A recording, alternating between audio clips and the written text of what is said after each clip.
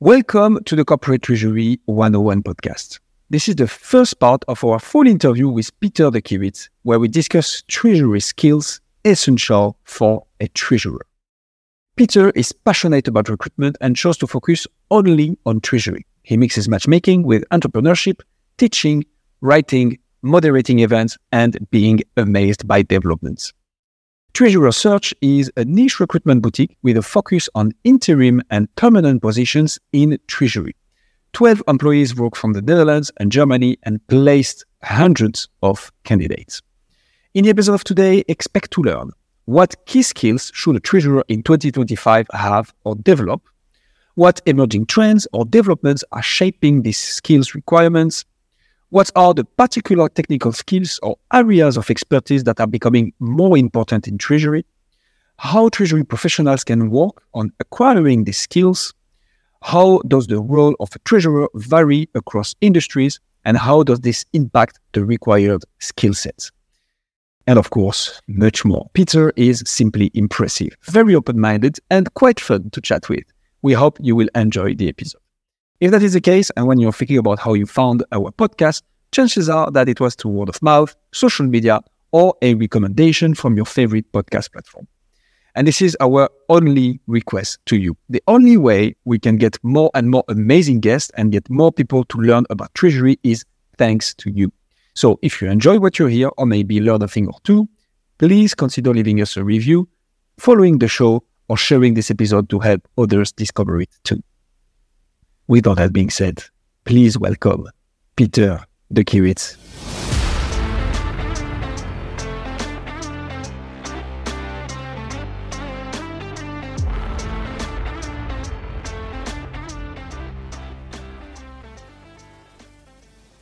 Hey, Peter. Thank you so much for joining us on the Corporate Treasury 101 podcast. To begin with, we'd like to talk about the treasurer of 2025. We'd like to dream a little bit. So what do you think would be the key skills that a treasurer should have in 2025 or develop, actually? What's your take on that? Well, thank you for having me, first of all. And thinking about 2025, I think it all starts off because I think this is for a lot of the audience, how to develop themselves. I think I want to mention first that it starts with finding out what drives you. So it's not so much about skills, gathering skills, because you can gather a lot of skills, but it makes sense to find out if you are a treasury technician or if you're a connector, a business person or anything like that. So start with thinking, why do I want to evolve, in what direction? What's the purpose for me in my career? And then start building up on that. And in general, what I see already over many years right now is that the really successful treasurers, in a sense, they go up in the org chart, become the director, become the group treasurer. If that's what you're looking for, and again, that's not for all of us, then making the connection to the business comes first. It is translating your expertise about cash, risk, corporate finance into what's relevant for business. I think that is where it all starts off. That's not different for 2025 than for 2020 or 2015. I think a lot of aspects that are asked from many, let's say, employees right now, which are not treasury specific, are also relevant for treasury.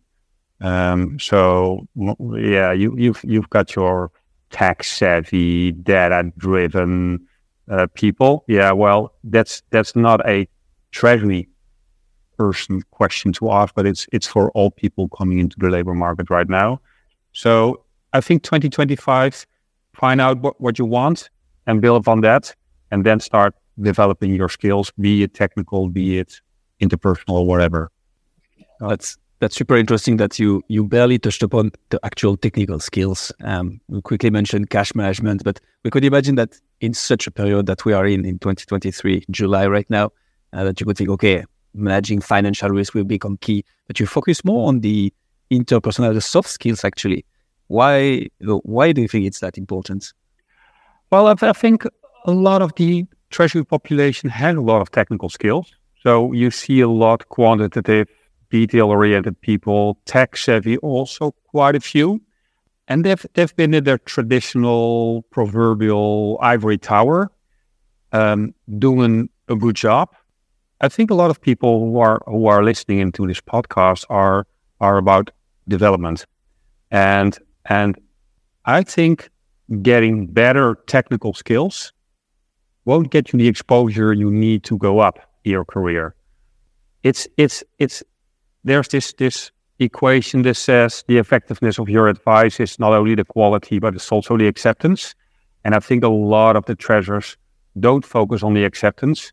So they're talking about with their sales colleagues about FX risks, or with their CFO or even their CEO, and they lose traction because their audience is simply not interested enough. They are not finding a hook to bring it in. And TMI posted a article last week about Treasury not being sexy or making it sexy.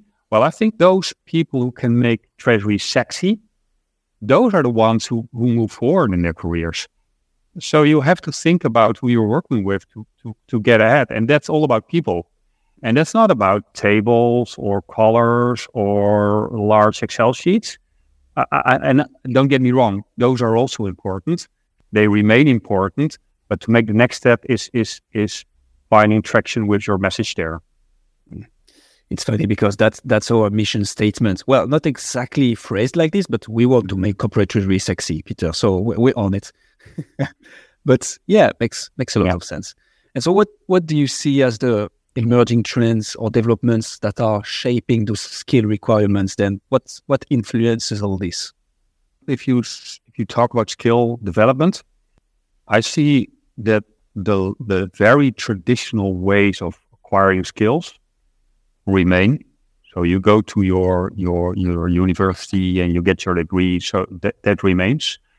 I see a variation in, let's say, postgraduate skills. There's, of course, the ACT, the CTP. In the Netherlands, we've got the postgraduate at university.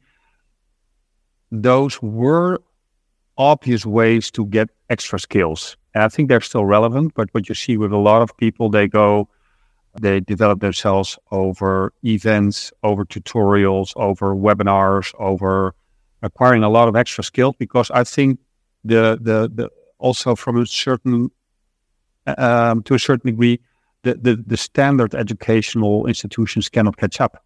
It's for a university, it's hard to know what's happening in 2025 when they upgrade their curriculum every 5 years, and they did so in 2023.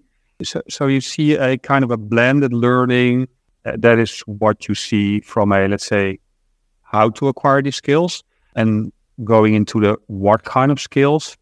Of course, the technology is quite prominent and it remains prominent, but also I think there it's what you get at the university. So the young graduates, be it economical, be it mathematical, but also the sociology people, they already come with programming skills. So the technology part is already ingrained in the current education. But if you are, let's say, not 25 or 35, perhaps you have to pick up a book or go to a course or whatever. And then I think there used to be focus a lot on cash management and pooling and TMSs and risk. There was a bit of a decrease. There was like companies were getting risk averse, technology kicking in. If you had to call 10 banks 50 years ago, now you can use your 360T or your FXall. So there was a time that there was a decrease in risk skills development because there was no demand. Currently, that's changing again. You see your counterparty risk, you see banks defaulting, you see the volatility in interest rates and FX. People have to understand. So I do think that risk is becoming more important again in comparison to 5 or 8 years ago. So that might also mean that there's a shift towards the CFAs, the GARPs or FRM education type gets these risk aspects in again. There are some developments there, but that's the beauty of Treasury. It's constantly changing and it's hard to predict. So I think that's the fun in the field. Super interesting the way you said that, because indeed with the current news, what's been going on in the Treasury world, banks defaulting, counterparty risk. A few of our guests have mentioned that now, that this is becoming more and more of an important topic. I also find interesting though that like there's like this, what you mentioned about this time delay in like something that's a big problem now, and then companies need to go out and start hiring to fill up that specific aspect of treasury a bit more rigorously. Treasurers need to upskill themselves on those topics much quicker as well. Have you seen something like this perhaps similar in the past, and how did it pan out? So if we're talking now, that's counterparty risk. With your experience in the recruiting world, what was that thing, I don't know, 5 years ago? What was the last time you saw this time delay happen in real life? A good question. I think it happens constantly. So let's say the standard educational institutes are not known for being very swift in their changes. So I can mention many examples there. What I see from the recruitment industry, because I have two focus elements in my job. It's the recruitment side and it's the treasury side. Is, let's say, over the last 5 to 8 years, there's an increase in attention in it became a bit of a fashion thing, which I don't like that much, but agility.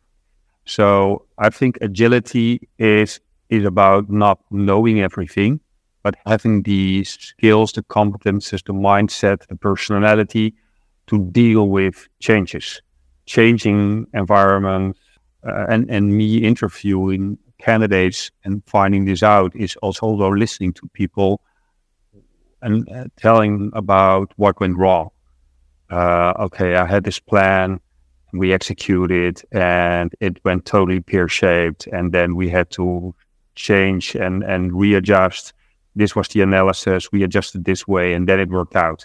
That's what my clients and me like a lot, because that's a sign that somebody can work with changing aspect, whereas, let's say, others are kind of stuck in their ways. So people coming in and say, oh, I'm the guru, I'm the expert, I know everything about ethics, derivatives, listen to me and I will teach you. That's not necessarily wrong, but it's wrong for many positions. And that's only if you want a one-trick pony that would work right. And that's also not the people who can connect very well with the business. Those are the broadcasting types. And also from a recruit perspective, already for a very long time, we are always looking for ways to predict if somebody's successful.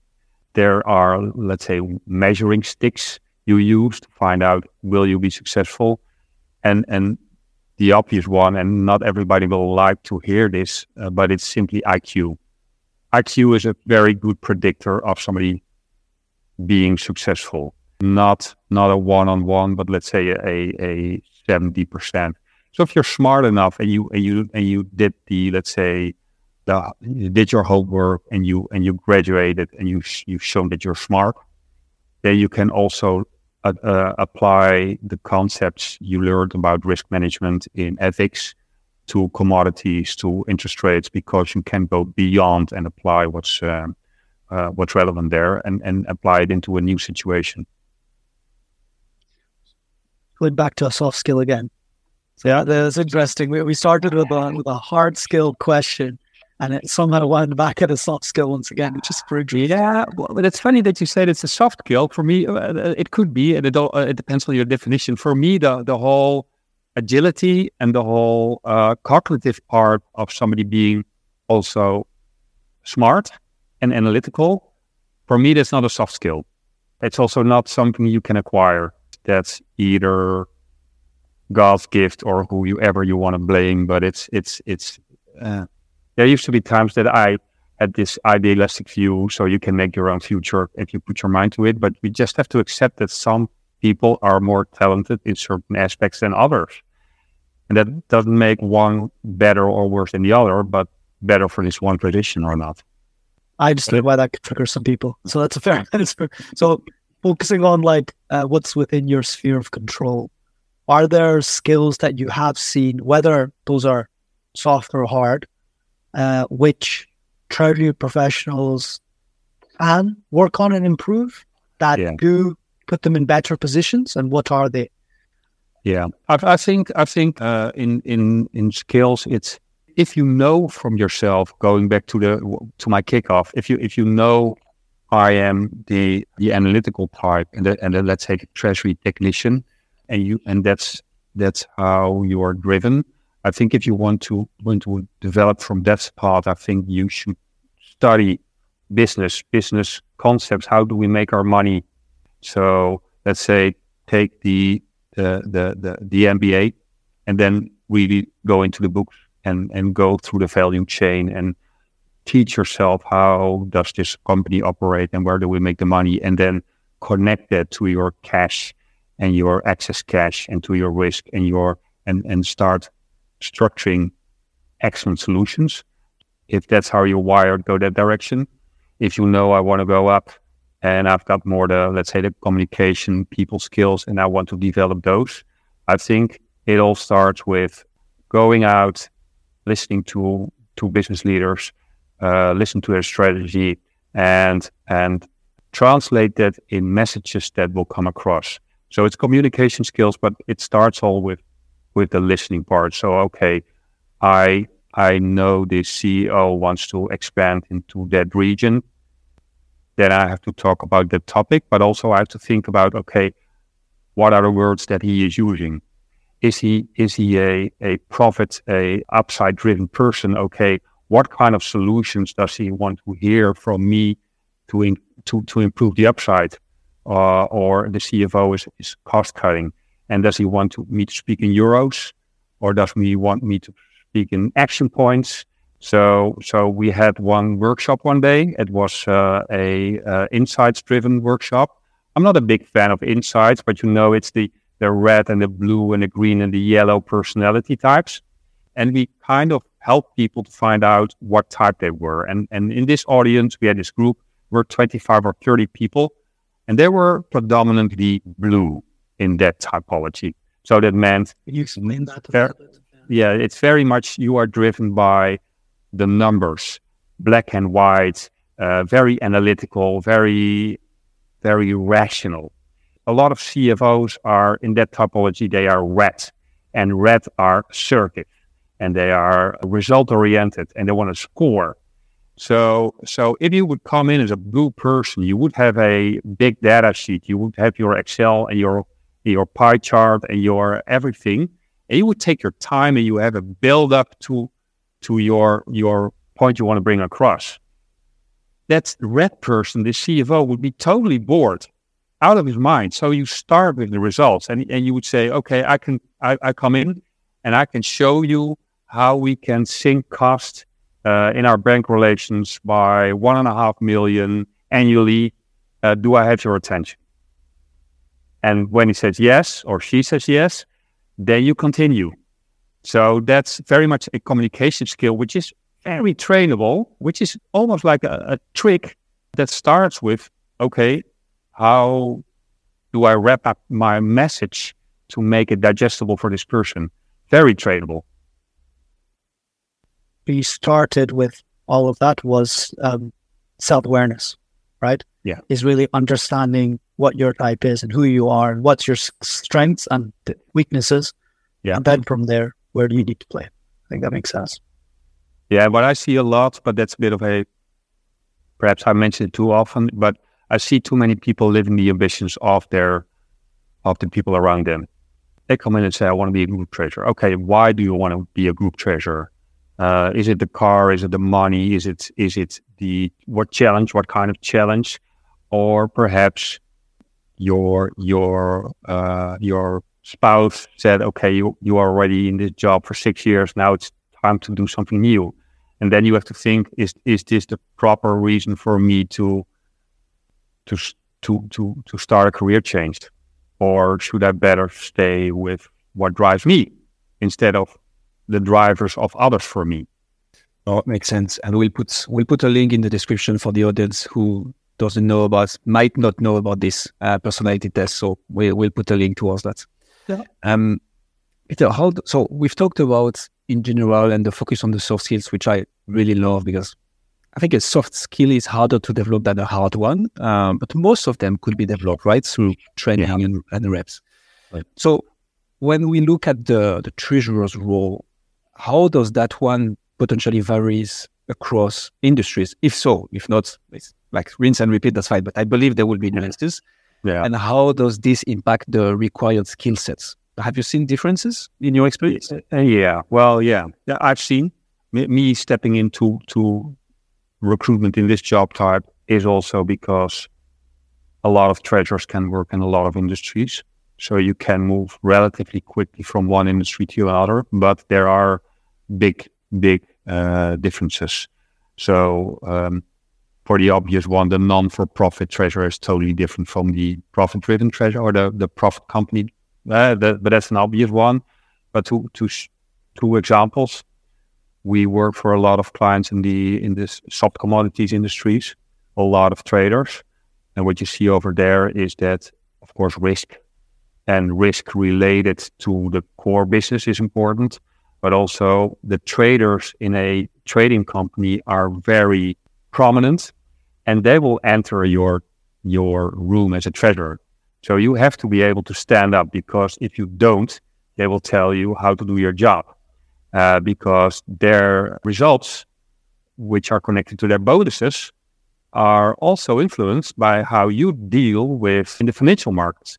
So what we see is that for instance, commodity traders, we need more extroverted treasurers who are very much aware of ethics. And for instance, we worked for all market leaders in the telecom industry, and there, of course, payments are very prominent, because it's so many people paying their phone bill every month. And of course, luckily, treasurers don't have to deal with every single payment, but they have to be aware what's happening in a company where every month millions of payments come in, and how to automate and organize the whole thing. So industries do have an impact. I wouldn't say that you can train for a certain industry. Of course, if you want to, it makes sense to be aware of that. But you do see that people move slowly into one or the other direction. So that has an impact. It's funny to see that. I mean, from my understanding, it's more, the differences will not that much be on the soft skill side, but more the hard ones, right? And the knowledge you need to develop around payments or risk. It's very interesting. Yeah. Okay. And you as a recruiter, what have you seen as being the requirements for companies when they look for their next or their group treasury or treasury professionals in general? Like if we flip the question. Yeah. If I understand you well, this is specifically what do companies look for in their next group treasurer? Yeah, it's correct. For me, that's. I think there's even a book by the name that says, "What got you here won't get you there." What I see is that there are different career stages. Let's say let's take 3. So you come in as a young graduate, and you have to be eager, and you have to be smart enough, but you don't have any directly usable skills. So you have to be trainable and eager and go. And then in the mid segment, you are recruited for direct applicable skills. That's also a part of the labor market where we have a lot of work. Okay, we are implementing Kyriba, Nomentia. We are doing a new thing in ethics. So we want somebody who has done this before, because we want direct applicable skills. So that's the mid segment, and the source for the next level, of course, the director, the group treasurer, and everything related to that. So what gets you into the mid segment is your experience and your skills in that field. But if you go and want to be a group treasurer, you should be aware that your exposure and the expectations are different. So you are expected to lead a team and inspire a team and to staff a team. And you have to be able to translate this. CFO says, okay, we are going to acquire this company. Okay, what does it mean? You have to think about the more strategic part. And what you very often see is the traditional, the best sales guy becomes sales director. And then you lose your best sales guy and you get a dreadful people manager back. And that's still also what's happening in treasury. So your best technical treasurer becomes the boss, and he scares away all people, and he cannot communicate with the CEO. So what gets you there at the next level is not anymore the technical skills, because you've proven that you've got the technical skills. You open the book, you've got the proper IQ, you know the solutions. Now you have to show that you can inspire, analyze the business as a whole, be prominent and responsible for a whole team. And that's also where you are in a mid-career stage. Your career will be managed to a certain extent. So your boss will tell you, okay, let's have a annual review. What shall we do with your education? What do you want? What do you like? And if you are a group treasurer, your CFO will say, hey, your career advancement is your problem. So if you want somebody, you come and claim it and you convince me, but you get the big bucks. So you are expected to take the own responsibility for your own team, your own career. So if you are at a certain level, you have to act the role. So I think for people who want to move up to group treasurer, it's a bit of a mental shift. It's taking responsibility. So you don't get a group treasurer role. You go out and get it. You claim it. And what would be coming back to one of the things you said earlier, what would be your advice for those people who might be extremely technical, very good at their job? I mean, naturally you get promoted because that's a bit how the system and the companies work. If you stay long enough, quote unquote, and if you prove technical efficiency, eventually you climb the corporate ladder.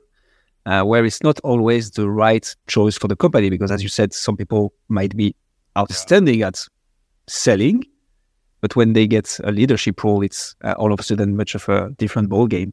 But so what's your recommendation for those people who are extremely technical, who want to evolve in their career, because eventually they don't want to stay there their whole life, right? So what's the right approach when you are in those shoes?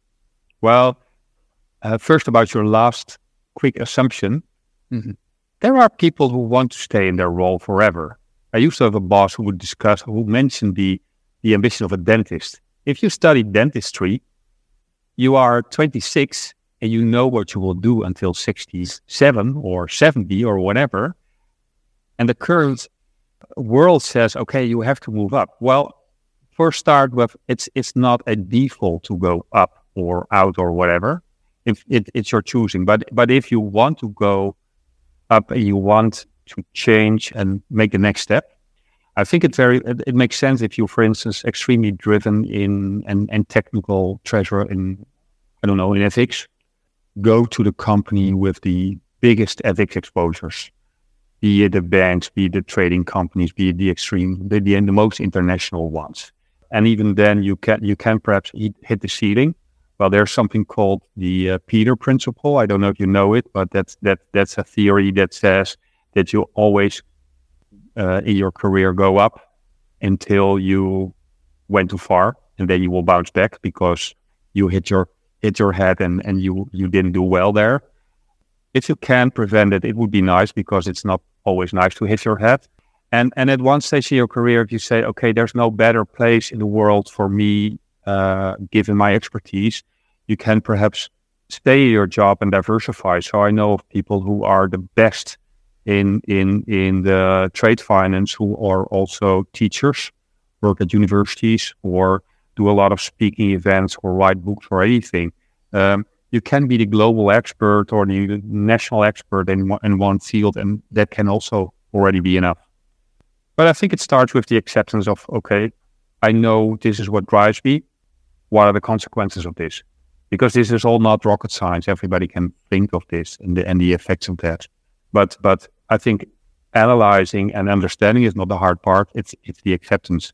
It's accepting that there's somebody who's a junior, who will be next to you in 3 years, and will be your boss in 5 years. Some egos cannot handle that, but yeah, well,